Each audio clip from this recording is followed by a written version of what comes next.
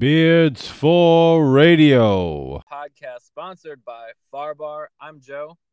I'm Sasha. And we got week 1 of college football in the books. We got week 1 of the NFL sneaking up on us like a lion. But I actually want to get this out of the way. Since our last episode, we got new trailers for the Joker movie with Joaquin Phoenix and Star Wars Rise of Skywalker. So, if you want to dish on one of those first, take your pick, my man. Oh, I'm ecstatic about Joker because we've been talking about Joker for damn near a year now, and everyone's still on this. Heath Ledger is the best Joker, and don't get me wrong, Heath Ledger was amazing in The Dark Knights. But we can't sit here and say that just because Heath Ledger did great, that no one else can pick up the mantle of the Joker. I think that's absolutely wrong. We've been touting this Joker movie for a while now. We like the directions they're going with it. It's that dark, dismal, hopeless feeling you get from DC Comics, and especially if you're in the city of Gotham, you want that. Yeah. Want that feel. I mean, we got that feel in '89 Batman. In my opinion, we got that feel with Nolan's Batmans, and I feel like this is also going to be another one. Now, what is great about this was this movie got standing ovations, and I believe at the Venice Film Festival. Rotten Tomatoes, even though a lot of people don't like, critiquing. 9.7 they got on Rotten Tomatoes. Now, Rotten Tomatoes to me has a pretty good track record on choosing whether they like what flops and what nots. The percentages to me are pretty on point. So 9.7, that makes me even more ecstatic to see it. Like I said, I'm a big fan of Martin Scorsese, and Taxi Driver and The King of Comedy were both Martin Scorsese movies, and they're strongly influence this movie. So, if people really know, anything about, cinema and movies, I mean, it's Martin Scorsese, bro. When has that guy ever made something bad? You know what I'm saying?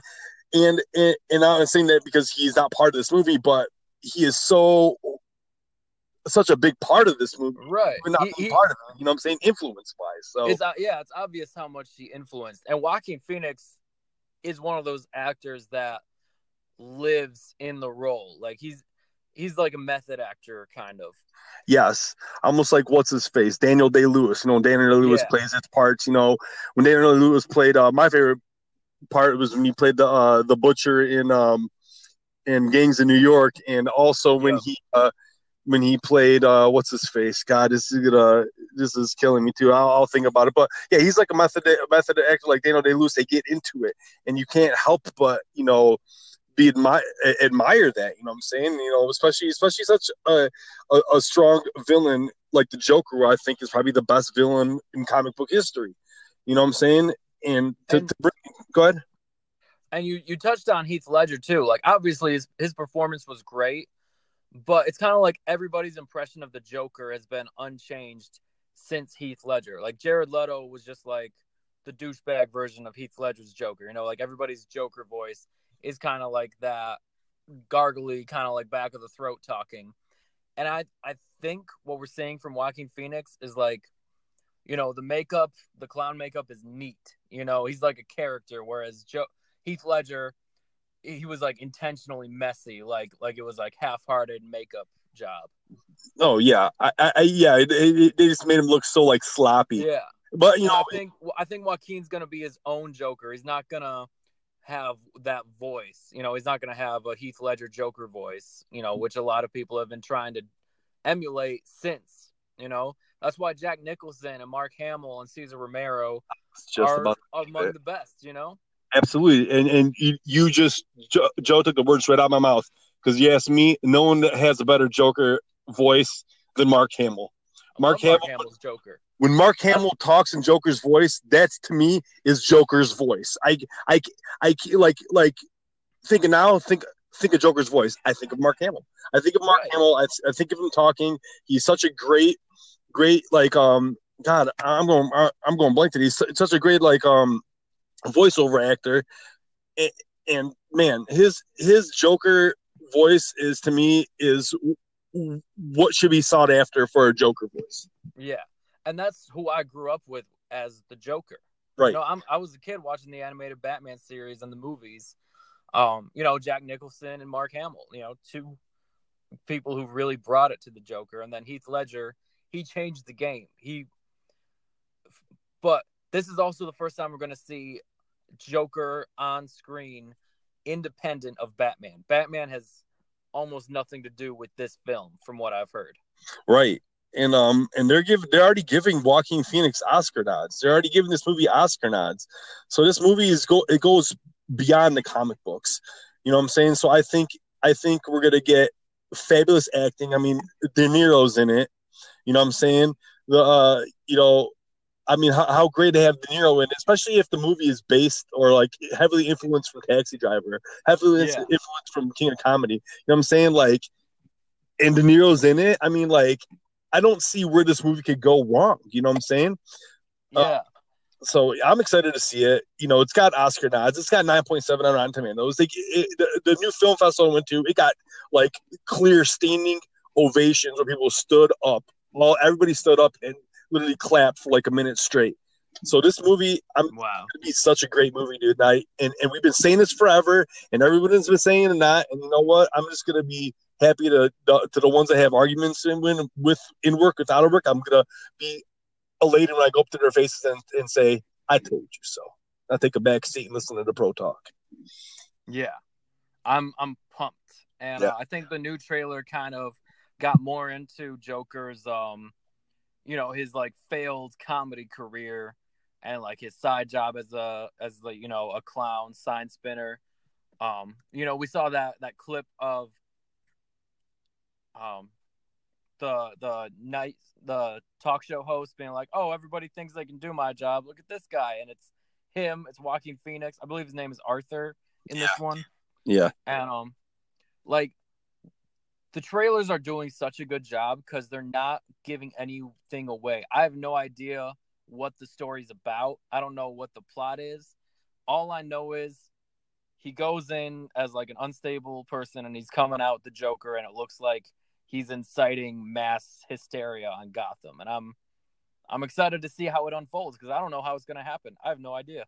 Most definitely. And you know, with the I'm like you said about the whole failed, you know, comic routine.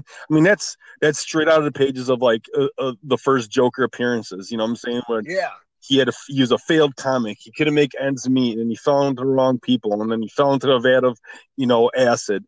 So like I feel like they're taking little bits and pieces of that.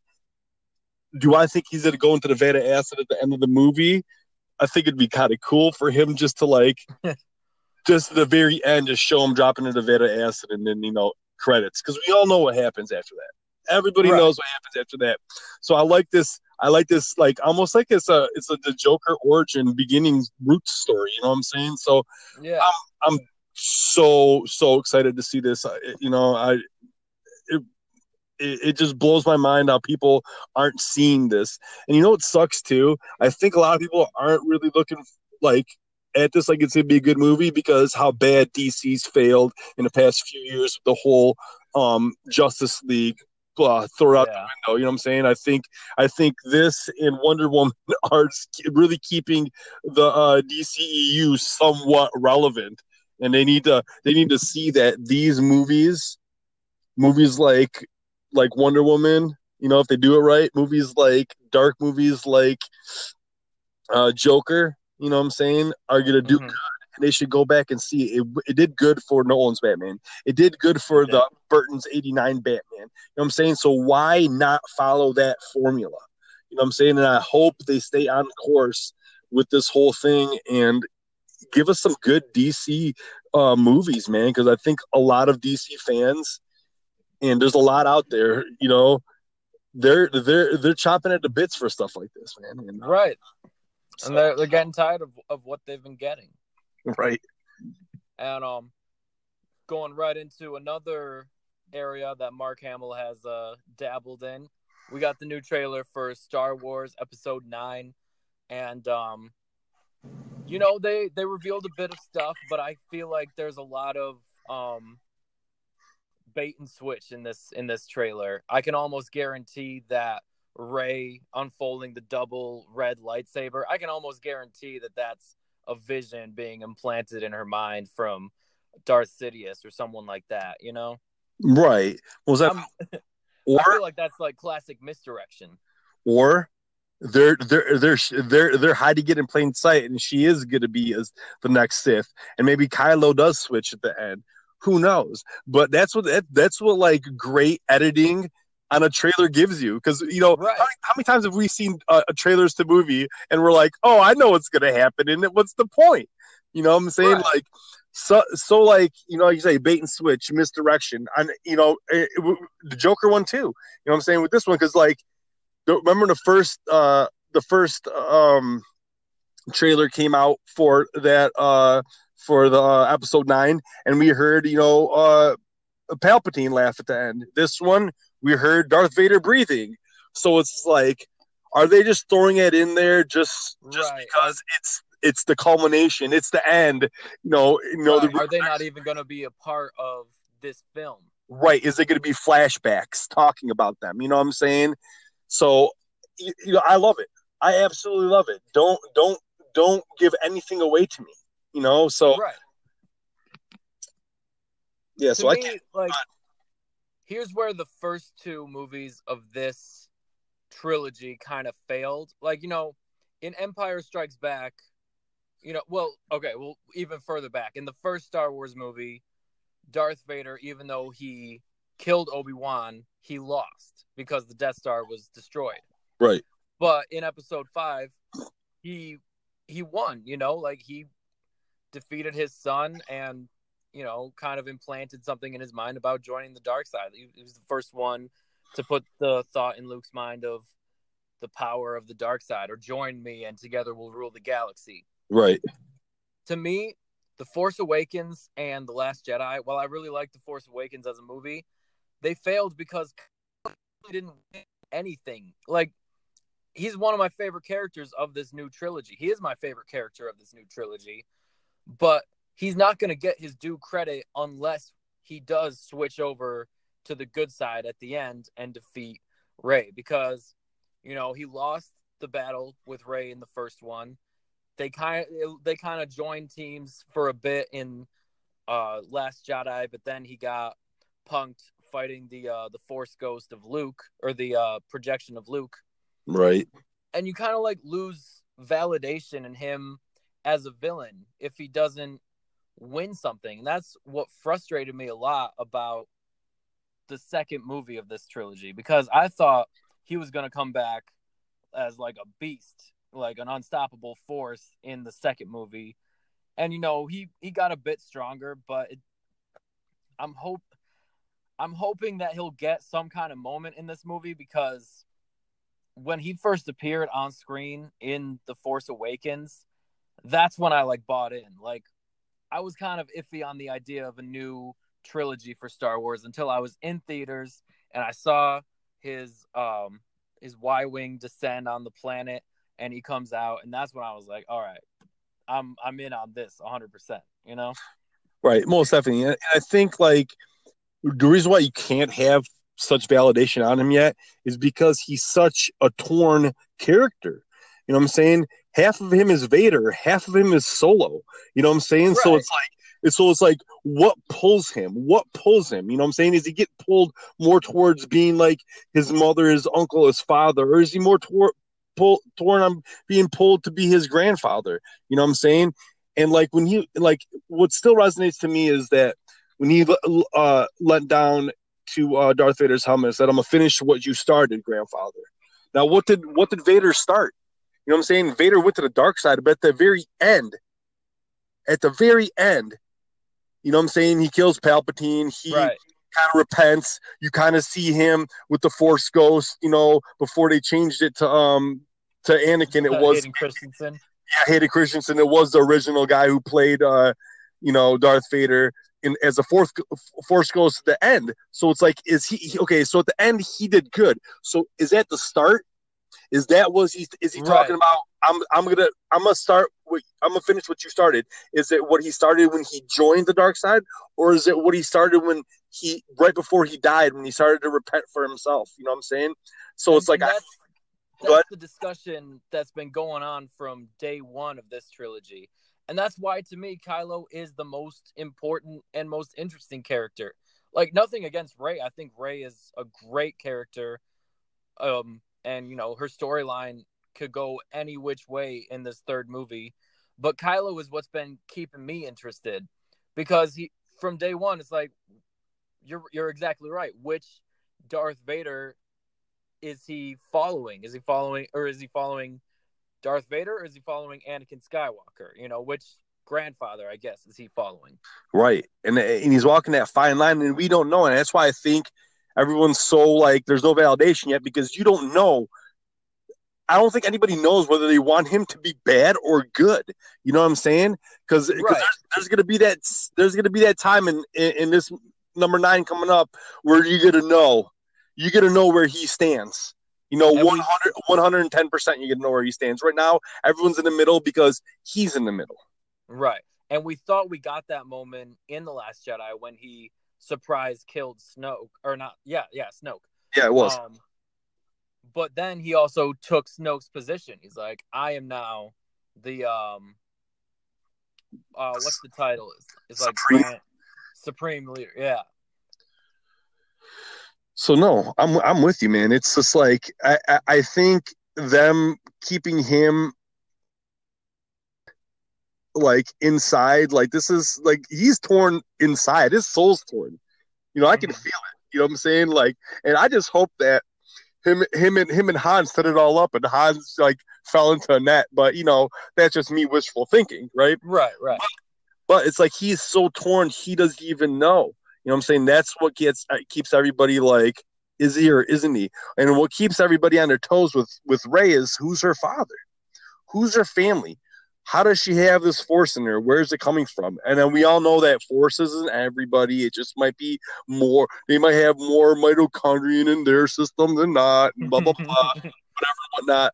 But, you know, that's what makes, you know, to me, I think this trilogy isn't as bad as, you know, everyone, all these 1979, you know, fanboys, yeah, you know, wanting to change everything up. It's just like, well, then if you want to change everything up, man, go write stories like George Lucas, go to school like he did, get into cinema, start off low, fight to put your movie into it, and then maybe, I don't know, you can make your movie. And you know, I hate people that do that. You know, you had no part of this movie. This guy put his blood, sweat, tears, his whole life, 40 plus years into this, dude. And you want to come and say, no, you shouldn't have done it. You should have wrote the movie I made. I thought what movie that you should have wrote. Well, then, dude, go write your own fucking movies. Excuse my language. But yeah, so that's why I'm like, you know what? It's not as bad as people think it is. And I feel like, you know, canon can get switched up for movies because they need to be entertainment purposes. If you really want canon, go read all the books then. You know what I'm saying? So you know, you're not going to get 100% canon in Star Wars, Marvel, DC movies. They're going to switch it up, man. Right. Especially with everybody owning different rights of different characters. It's going to have to get switched up. If you really want to know canon, go back to the comic books, go back to the books and read it. You know what I'm saying? But I'm excited about this, about number 9 coming out, because I want to know the backstories to Kylo. And you know the backstory of Kylo, but I really want to know how he's torn, and I really want to know Rey's backstory. You know what I'm saying? I think it's all going to come to a head at the very end. I think people are going to be pleasantly surprised with number 9, even the fanboys. Right. It's all about how you wrap it up. You know, right. It's all about how you finish it. So, you know, I love Force Awakens, The Last Jedi. You know, I don't hate it, but I wouldn't say I liked it too much. This movie, it can do a lot of good for me. Hey, if anything, if episode 1, as long as you get past episode 1, people, you'll be fine. Yeah. That's all I gotta say. Get past episode 1, maybe a little bit of 2, and you'll be fine after that. After that, like, it's all bearable. You know what I'm saying? Yeah. But like, yeah, episode 1's tough. It's tough to sit down and watch it. But once you get through it, you kind of have a better idea of how the next 8 are gonna go. So, yeah, if you can get past 1, man, I don't see a problem with anybody getting past 28-7 win over Tulsa. there was a lot of mystery around, what's the offense going to look like? They changed up the staff. They're going to change up the way they call plays. And we got Scooby-Doo because it was more of the same. It's like, who's been haunting us this whole time? And, the gang pulls off the mask and it's Professor Williams. It's like, I'm really trying not to put too much stock into week 1 against a lesser opponent like that, offense-wise. Defense-wise, I'm all in, dude. I don't care who you're playing. If you hold somebody to negative 73 rushing yards and a net of 0 total yards when you take penalties into account, that just doesn't happen. Michigan State, offense-wise, I wanted to see if Lewerke was healthy. He looked healthy. It looks like Lewerke can make the throws. Now, if people can hang on to the ball, that's a different story. But want to see him use his legs more. It looked like he was using his legs when he needed to. I'm not going to bash him for not running too much against Tulsa. You want to limit the wear and tear until you need it. He doesn't really need to start taking hits until they're at Northwestern and Ohio State and Wisconsin. That's when Lewerke, to me, is going to have to be ground and pound almost. Yeah. So, yeah, the offensive line. Oh, sorry. Go ahead. If you had anything to add. No, about Lewerke. Yeah, Lewerke looks a lot better. He looked like 2 years ago Lewerke opposed to last year Lewerke. Right. So, yeah, I'm with you on that one. He looks a little more mobile. Maybe it's the injuries. Maybe the injuries are kind of alleviated this year so far. But, yeah, he looks more mobile, more comfortable than he did last year. Yeah, and he really didn't make any bad decisions, which pleased me because last year he was trying to play to like what he thought he needed to do to be an NFL quarterback, and I think he's back to doing what he needs to do to be a good college quarterback. True. So, that pleased me.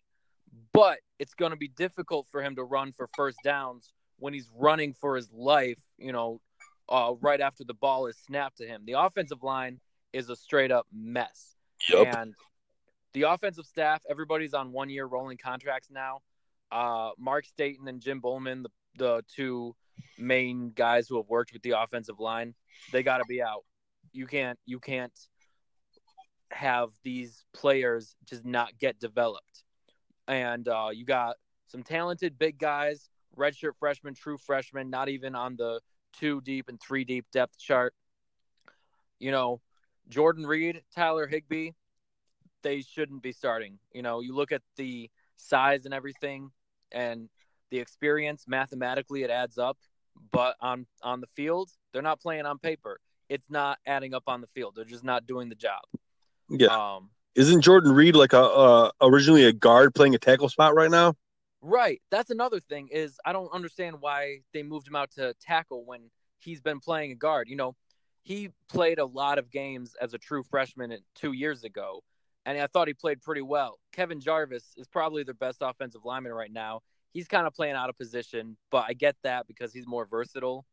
And I understand that Cole Chewins is hurt right now. I understand that AJ Archery right now is hurt. Those are your 2 left tackles. And, you got 4 games to play true freshmen and redshirt them. Why not give Devontae Dobbs a couple snaps, a couple drives? Why not give Mustafa Khalifa, a redshirt sophomore, more time? Or James Ahunba, he's like a 300-pound guy who signed 2 years ago. Why not give these guys more opportunity? Because the guys you're putting out there are not getting it done. Right. And part of that is the fact that, their top 2 running backs aren't true running backs. Connor Hayward, I think, is a beast with the ball in his hands in the open field. I mean, did you see the play he made to score the touchdown on the opening drive? Yeah, most definitely. Definitely. I think, right. I think he's too big. I think you can probably utilize him a little bit more too. I think he can almost be like a slash tight end because he's almost so big. He's like a Jalen Samuels or a Curtis Samuel. He's like that kind of like an H-back. Right, he'll do a lot more than just be a running back. You know what I'm saying? I think he's way too big to be a tailback, but I don't think big enough to be like a tight end. You know what I'm saying? So he can do a lot. He's got really nice hands. He's displayed good hands. Sit from day one. He is what he is as a running back. He's not gonna get better at the position. Like, you either got it or you don't, and he just does not have the vision. Ladarius Jefferson, I think, has a much higher ceiling at running back. I really liked what he showed on a couple plays. The guy I really want to see is redshirt freshman Elijah Collins. He had a nice touchdown run that was unfortunately called back. But he's a true running back. You know, right now you can tell he's been playing running back through at least 4 years of high school and now 2 years of college, whereas Ladarius Jefferson and Connor Hayward are both kind of working on just being a running back since they got to college. Right, okay. I can see that. So I'd also like to see some Julian Barnett. He's a wide receiver, corner kind of, but if you're lacking, they kind of are lacking explosiveness right now. Again, I'm not sure if they're going Manila to, you know, save some things for the Arizona State and Northwestern game where the competition kind of beefs up a little bit. You know, I was thinking the same thing. I was thinking, like, is this all that State or even Michigan is going to give up? But then again, they're playing, you know, these guys in lower divisions, but these guys are like dogs in their divisions. You know what I'm saying? Right. So it's not like we're getting like the bottom of the pool. You know what I'm saying? We're getting the top of the bottom of the pool, if that makes sense, kind of. You know. But yeah, no, I'm with you on that one. And then defense-wise, I really don't have too many negatives. I think deep passing plays were a bit of a weakness, but I don't think many quarterbacks are going to have that much time to really load up and throw it deep on the secondary. So that's something they got to work on, but I wouldn't call it an Achilles heel, you know? No, I think you guys are the strongest as your defense. I think you guys are definitely strongest as your defense. When you guys came in and everyone's like, okay, Michigan State's going to have a good defense this year. Their offense, questionable. We knew that coming in, and they displayed that coming in. You know what I'm saying? So, like, you knew what you were going to get. Yeah. You know what I'm saying? And like you said, you're not going to take too much stock into week one. But their defense is definitely looking like it could be one of the top defenses in the country. And I thought they displayed a lot of depth on defense, which is encouraging. Antoine Simmons is stepping into the star linebacker position. That's the left of the Mike linebacker, where Andrew Dowell played for the last 3 years. And he just picked up right where Andrew Dowell left off. And he even made some great highlight plays. He had a sack. He had an interception. He had I think 2 tackles for loss. He had a monster hit on special teams. Shakur Brown, the 3rd or 4th corner on the depth chart, had 2 sacks coming off the edge. Jacob Panashuk, opposite of Kenny Willekes, had a sack. So they really got after it. It wasn't just the stars like Kenny and Raekwon Williams and Joe Bocci. They did it with a lot of different people, and that's super encouraging to me as a Spartan fan. So, and also Jake Hartbarger is back as punter. I think people kind of forget that Michigan State went through 5 punters because of injury last year. So, the defense and the special teams for Michigan State, they're at championship level. The offense, they don't need to do that much. They just need to be good. You know, I don't need the Kansas City Chiefs. I don't need the Oregon Ducks of old. I just need, 27, 28 points. Occasionally give me 40 points a game. I haven't seen a 40-point game since I was 21 years old for Michigan State. I was a different person back then, man. Right. No. But so that's my take on Michigan State. No, yeah, and I think Michigan State is a sleeper team in the Big Ten. I think it's a sleeper team in the nation, man. I don't think you definitely should not count them out, especially with a defensive mind like D'Antonio. But what I also think that they need to do as a program is start paying their assistants more. Definitely. Maybe their assistants would have more passion into growing these guys like Reed and developing them on the line better if they were getting paid more. You know what I'm saying? Like they're not. I don't feel like they're getting paid enough. And I don't care what anybody says. These guys aren't going to come in here and work for free. And anybody who is getting paid, competitive prices, along all programs, they're going to work harder for you. They're going to put more passion in. I guarantee it. So I think they need to step back and kind of look at how they're treating or how they're taking care of their assistant coaches and their coordinators as well. And I think Dan Antonio is a good dude, grumpy all the time, but that's cool, man. I'm grumpy all the time myself. But yeah, I still think you guys need a little work in offense, especially especially your offensive line. And if your offensive line is going to be consistently like they are, then you're going to have to ask the defense to do a lot more because they're going to be on the field a lot more. And, that might, you might drain their batteries. You know what I'm saying? You might kill them. So then you might have a defense that looks great on paper, that looks great, in the first 4 or 5 games of the season. But as it progresses and your offense doesn't progress like your defense going to have to carry the load. And then there's going to be that divide, and your defense is going to end up looking like a shitty defense when by all means it's not what it is. You know what I'm saying?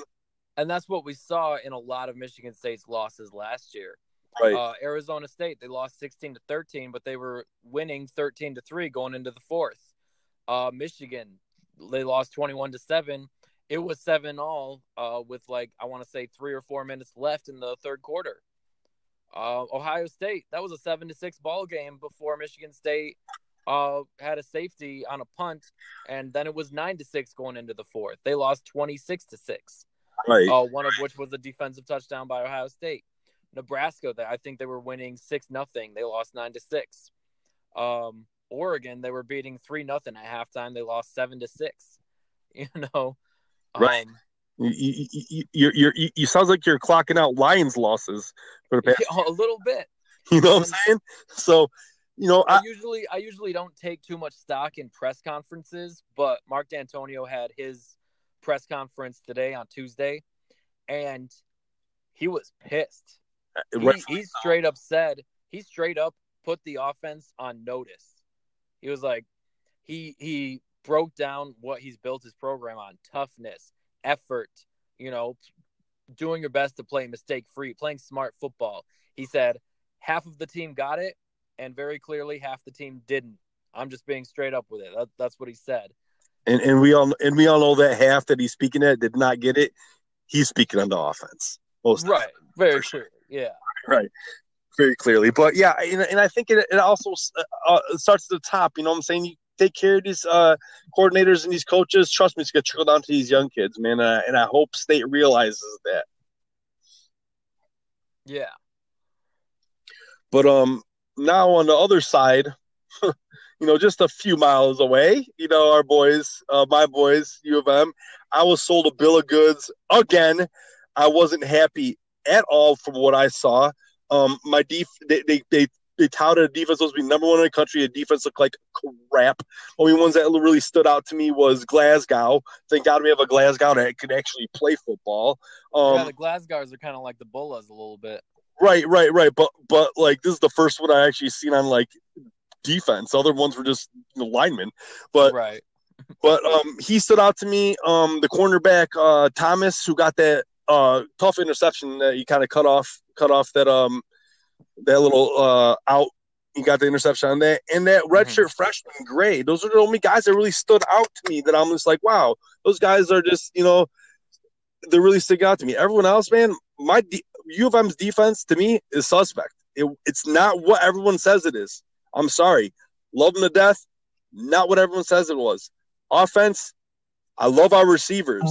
I love Charbonnet, True Wilson too. Even that little I can't even think of his name. The Turner, the small dude. Yeah, I like their skill positions. Okay. Mm-hmm. Not so much sold on the offensive line, even though they sort of did their part, but not to the point where I think that Tulsa should have been getting through like they did. I mean, not in Tulsa. Middle Tennessee should be getting Middle through like Tennessee. they did. But it is what it is. I'm not too worried about that. What I'm worried about, like what I've been worried about every single season, we talk about this is who is my goddamn quarterback? Who is my quarterback? Because I don't think it should be Shea Patterson. And Shea Patterson came out and was throwing pretty damn good in the pocket. So I was like, okay, maybe this kid learned something. You know what I'm saying? I like what they were doing on offense the first half. You know, a little misdirection. But like you said, maybe they just they kept it a little vanilla because their real test that they have is 2 weeks in Wisconsin. So maybe we're not gonna see all the glitz and glamours of the offense or the high octane offense, what they say, until Wisconsin. Which I'm fine with at that point. But please, please, please figure out if it's gonna be McCaffrey or Patterson. And McCaffrey, every time McCaffrey was in there, I didn't see him throw. He ran. And he runs straight up and down. That boy is going to get his midsection ripped out of his goddamn body if he doesn't start sliding. I'll tell you that right now. You know what I'm saying? Because he's going to get wrecked, dude, if he does not start sliding. But that's exactly how I feel when Lewerke is diving head and shoulders to the – it's nice that you're diving out, laying your body on the line for the goal line or the first down, but damn, you're the quarterback, man. Be careful. Right. You know what I'm saying? And, like, I really like Charbonnet. I think he's a good runner. I think they should have stuck with him. He had 14 yards off his first carry. Man, just stick with him. You know what I'm saying? That 14 yards off his first carry probably was like, all right, I got this now. Butterflies might have dissipated a little bit in your stomach. Now, just give it to him. You know what I'm saying? And I felt like they just used this as a – let's see what everyone can do type deal. And that's cool if you're doing it, man. If you're getting ready for Wisconsin and all these tough games coming in, that's fine. But really, I felt like the defense wasn't as good as they said it was, just like last year. The offensive line, just like last year. Who's my quarterback? We don't know, just like last year. I'm sick of the same old stuff, you know what I'm saying? And you're going to see bright spots with them all the time, like I said, in Thomas, in Glasgow, in Gray. I really liked what I saw out of those guys. My front defensive line, they weren't impressive to me. And I know we lost Rashawn. I know we lost Chase. But still, it wasn't what I was being sold. You get what I'm saying? Like, I bought into having a good defense, having one of the best defenses in the nation. O'Hara was running all over us, dude. Like if O'Hara can run all over us, what do you think is going to happen when we do play Lewerke? Or when we go to, or Ohio State comes up to Ann Arbor and Fields is doing that? Please tell me what you're going to do. Because if you guys can stop O'Hara from Middle Tennessee, what are you going to do when Lewerke and Fields are running all over you? And I know Fields was just playing Florida Atlantic, but he looked good out there. That's what I'm saying. You know what I'm saying? And their defense didn't look as good as like Ohio State's defense was not the Ohio State defense that we've been watching or we've been witnessing for the past decade. You know what I'm saying? They look a little suspect too. But going with their track record over the last decade, I feel like they'll be able to bounce back. And Fields being a transfer, man, boy, he looked really good. So what are we going to do when we get to those quarterbacks? When we get to the Lewerke types? When we get to the Field types? What's going to happen there? Because if you let little O'Hara from Middle Tennessee do this to you, what's going to happen when we pay some competition? And that's my concern. And that's always my concern. I think it's everybody's concern. I mean, you can turn on a Big Ten network. You can turn on any sports station in Metro Detroit, in the whole state of Detroit or the state of Michigan. They're going to tell you the same flipping shit. They're going to tell you the same stuff. We got kind of sold a bill of goods, man. I'm not really seeing what Michigan's all about. I feel like it's the same team from last year minus some stud players. And, everyone knows that Michigan always beats these fluff teams. But when it comes to state, Notre Dame, Ohio State, Wisconsin's, Penn State's, they seem to get their asses handed to them, dude. And I'm honestly tired of seeing that. And like you said, I'm not going to take too much stock in week one, but this is week one, and we are talking about it. And I want to, and these are the things that alarm me. So I just want to see, to be honest with you, I want to have a set quarterback. I don't want this tandem quarterback thing going on. And I need a defense to step up and be who the nation says they are. You know what I'm saying? Because I don't mind our secondary as much. It's my defensive line and my interior linebackers. Even though Glasgow's looking a lot better, I need to see more out of them. My cornerbacks, I kind of like my cornerbacks. You know what I'm saying? Metellus, Hill, Gray. Yeah. I like this new Thomas dude. I think he's a longer cornerback. I think he can, like I said, bang with the hybrid receivers, and I like that. You know what I'm saying? So there's a lot of good things I saw, but I just want to see the defensive line, and our interior linebackers, fucking blow up, and I want to see a quarterback. Give me a quarterback. I don't care what you do at this point, but right now, Harbaugh is showing us that he is also indecisive at the number one spot on your team. You know what I'm saying? The quarterback position. It's the number one position. You know what I'm saying? So he's even indecisive about it. Or, like you said, they're just being vanilla because they got 2 throwaway games until they, actually play some comp. So I don't know. That's where I am on Michigan at this point. That's fair. And, one of the most common phrases in college football is the biggest improvement is made between week 1 and week 2. I'm certainly hoping I see a lot of improvement from my team. And, I know you're hoping for the same. Both teams, they looked a little bit vulnerable, but to me, I don't think anybody in the Big Ten East really separated themselves too much. I don't think anybody was actually playing a real team on this side of the Big Ten. So right. That's true too. Like we even said, Ohio State didn't look like Ohio State. So yeah, they could be holding, they could be pulling punches. We don't know. I just hope they're pulling punches. Maybe not Ohio State swinging for the fences. You know what I'm saying? But I wouldn't mind if MSU and U of M are pulling punches. You know what I'm saying? Just not to show all the hands in their in all the cards in their hand at the moment. So yeah, I hope that's the route they're going to, because if not, we're kind of screwed this year. Yeah. We're in the same boat. 2 of the Matt Patricia experiments in Detroit, trying to become the Detroit Patriots or the New England Lions. Ooh. But we're trying to do it the Patriot way. It's not really working out too well so far.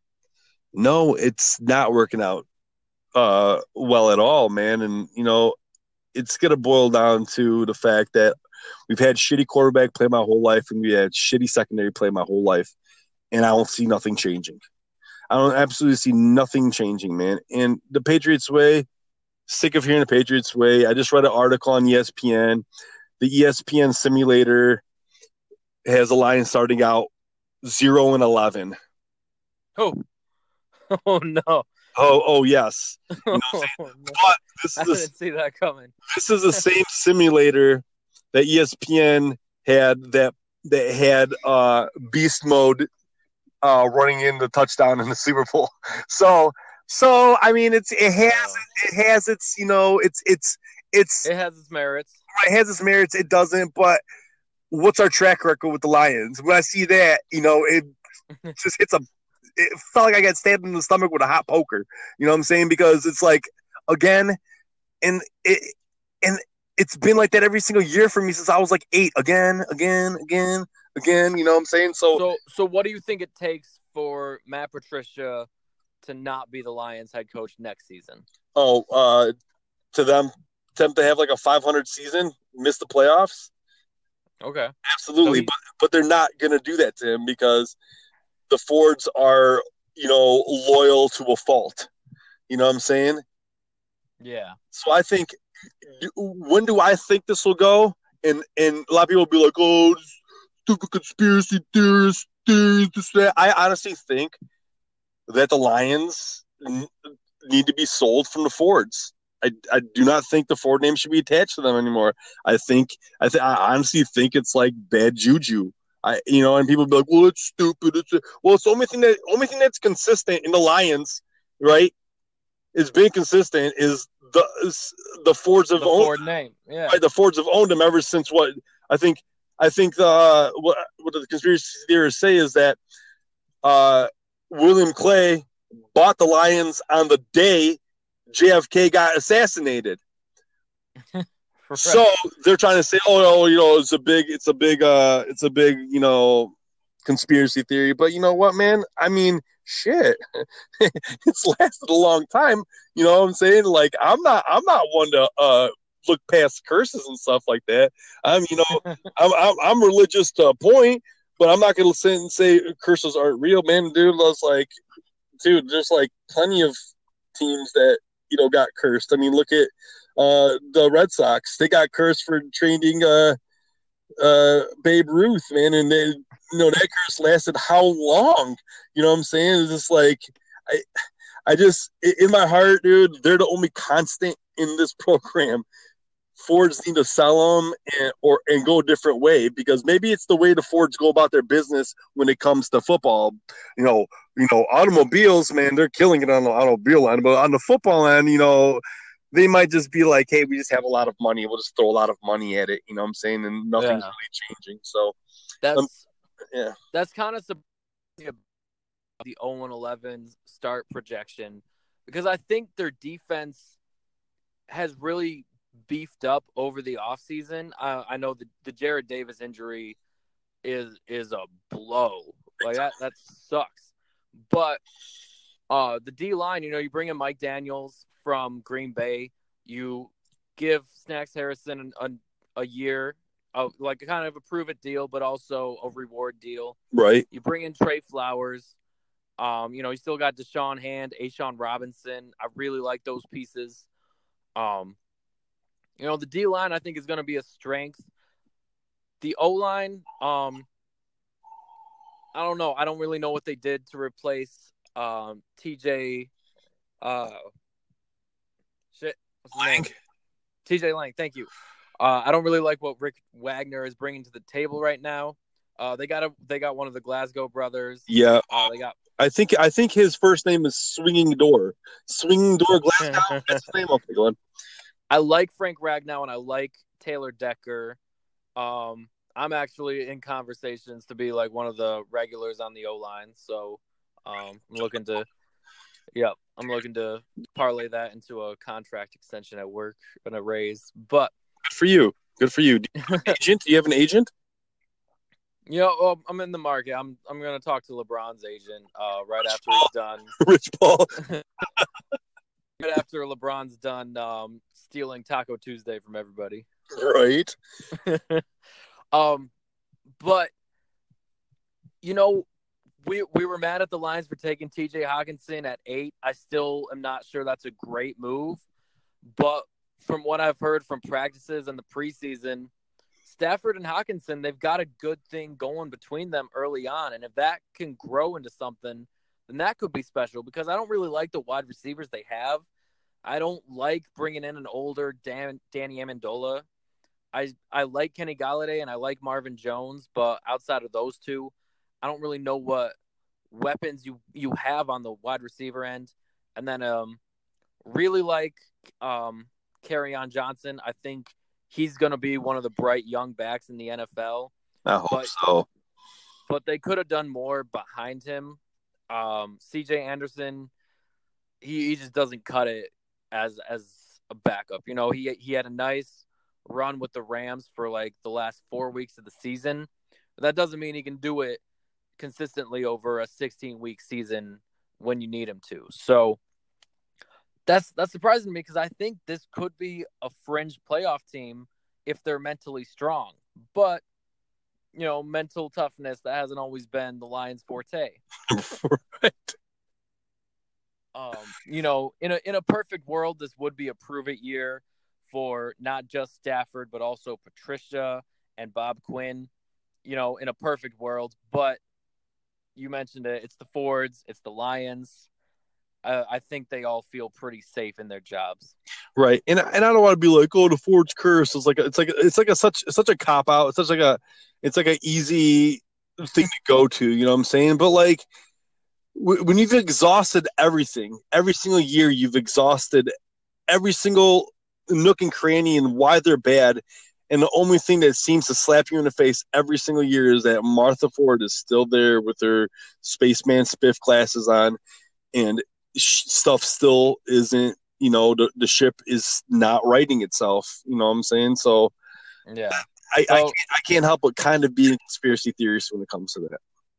So straight up, they're playing the Arizona Cardinals week 1 out in the desert.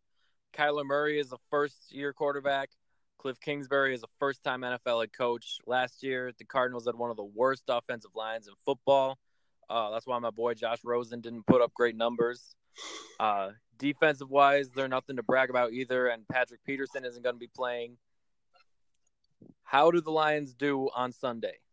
Well, seeing that the last time the Lions opened up against a team that was starting a rookie for the first time, they got their asses kicked. Talk about Sam Darnold and Jets. So you know what? What makes me think that Kyler Murray can't do the same thing? That's fair. You know what I'm saying? And plus they got David Johnson in the backfield. They got Larry Fitzgerald, who's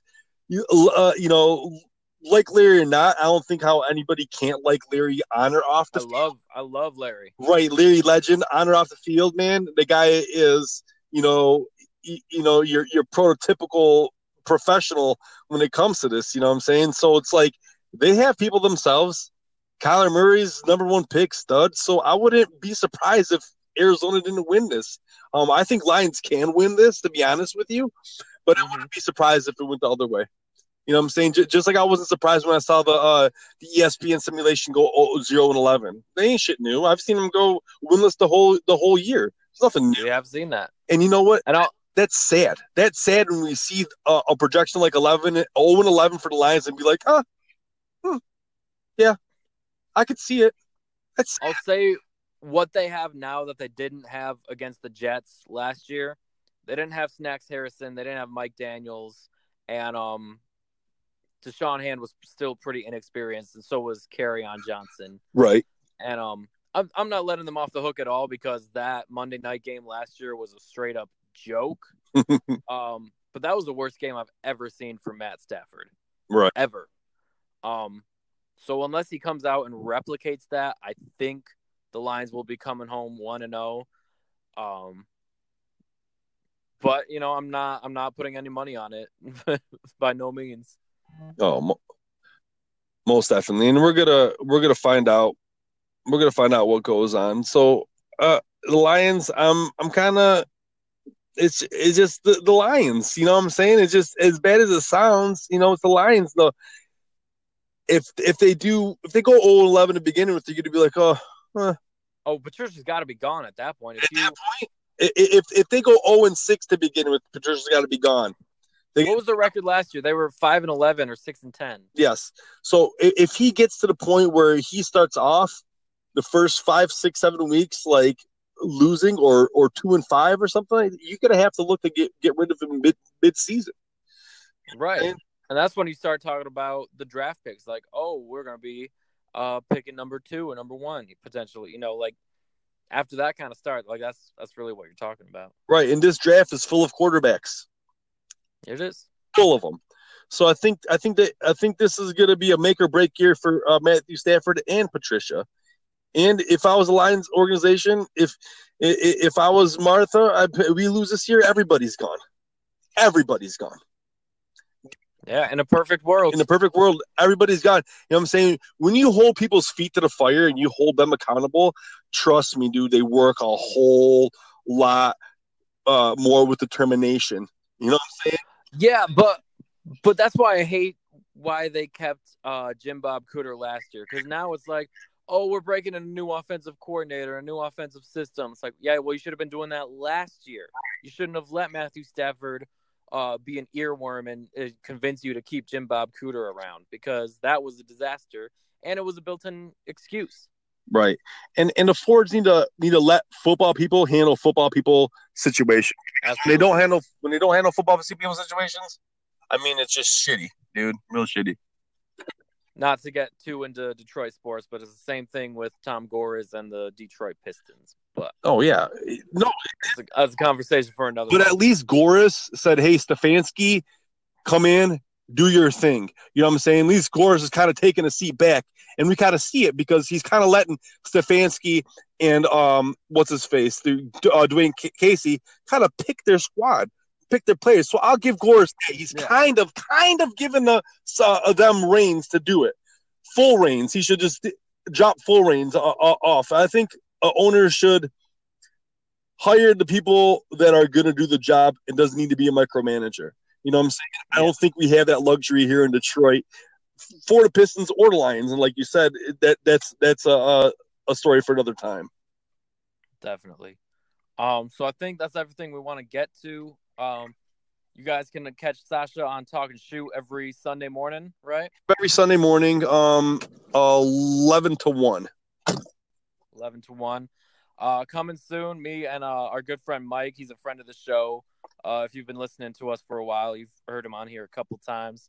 We're going to be starting a new podcast soon called the Paul Bunyan Podcast. Basically, we're just going to be me and him nerding out on all things Michigan and Michigan State. Kind of what we do here, but going to be like laser focused in on those two teams. So gotcha. That'll be coming at you guys soon. So look forward to that. And yeah, this is Beers for Radio, everybody. You know what it is. You know what it is, and we'll see you next time. If you want to see Paul Bunyan himself, take your butt to Ann Arbor, baby. For now. For now, man. All right. All right, man. All right, take care.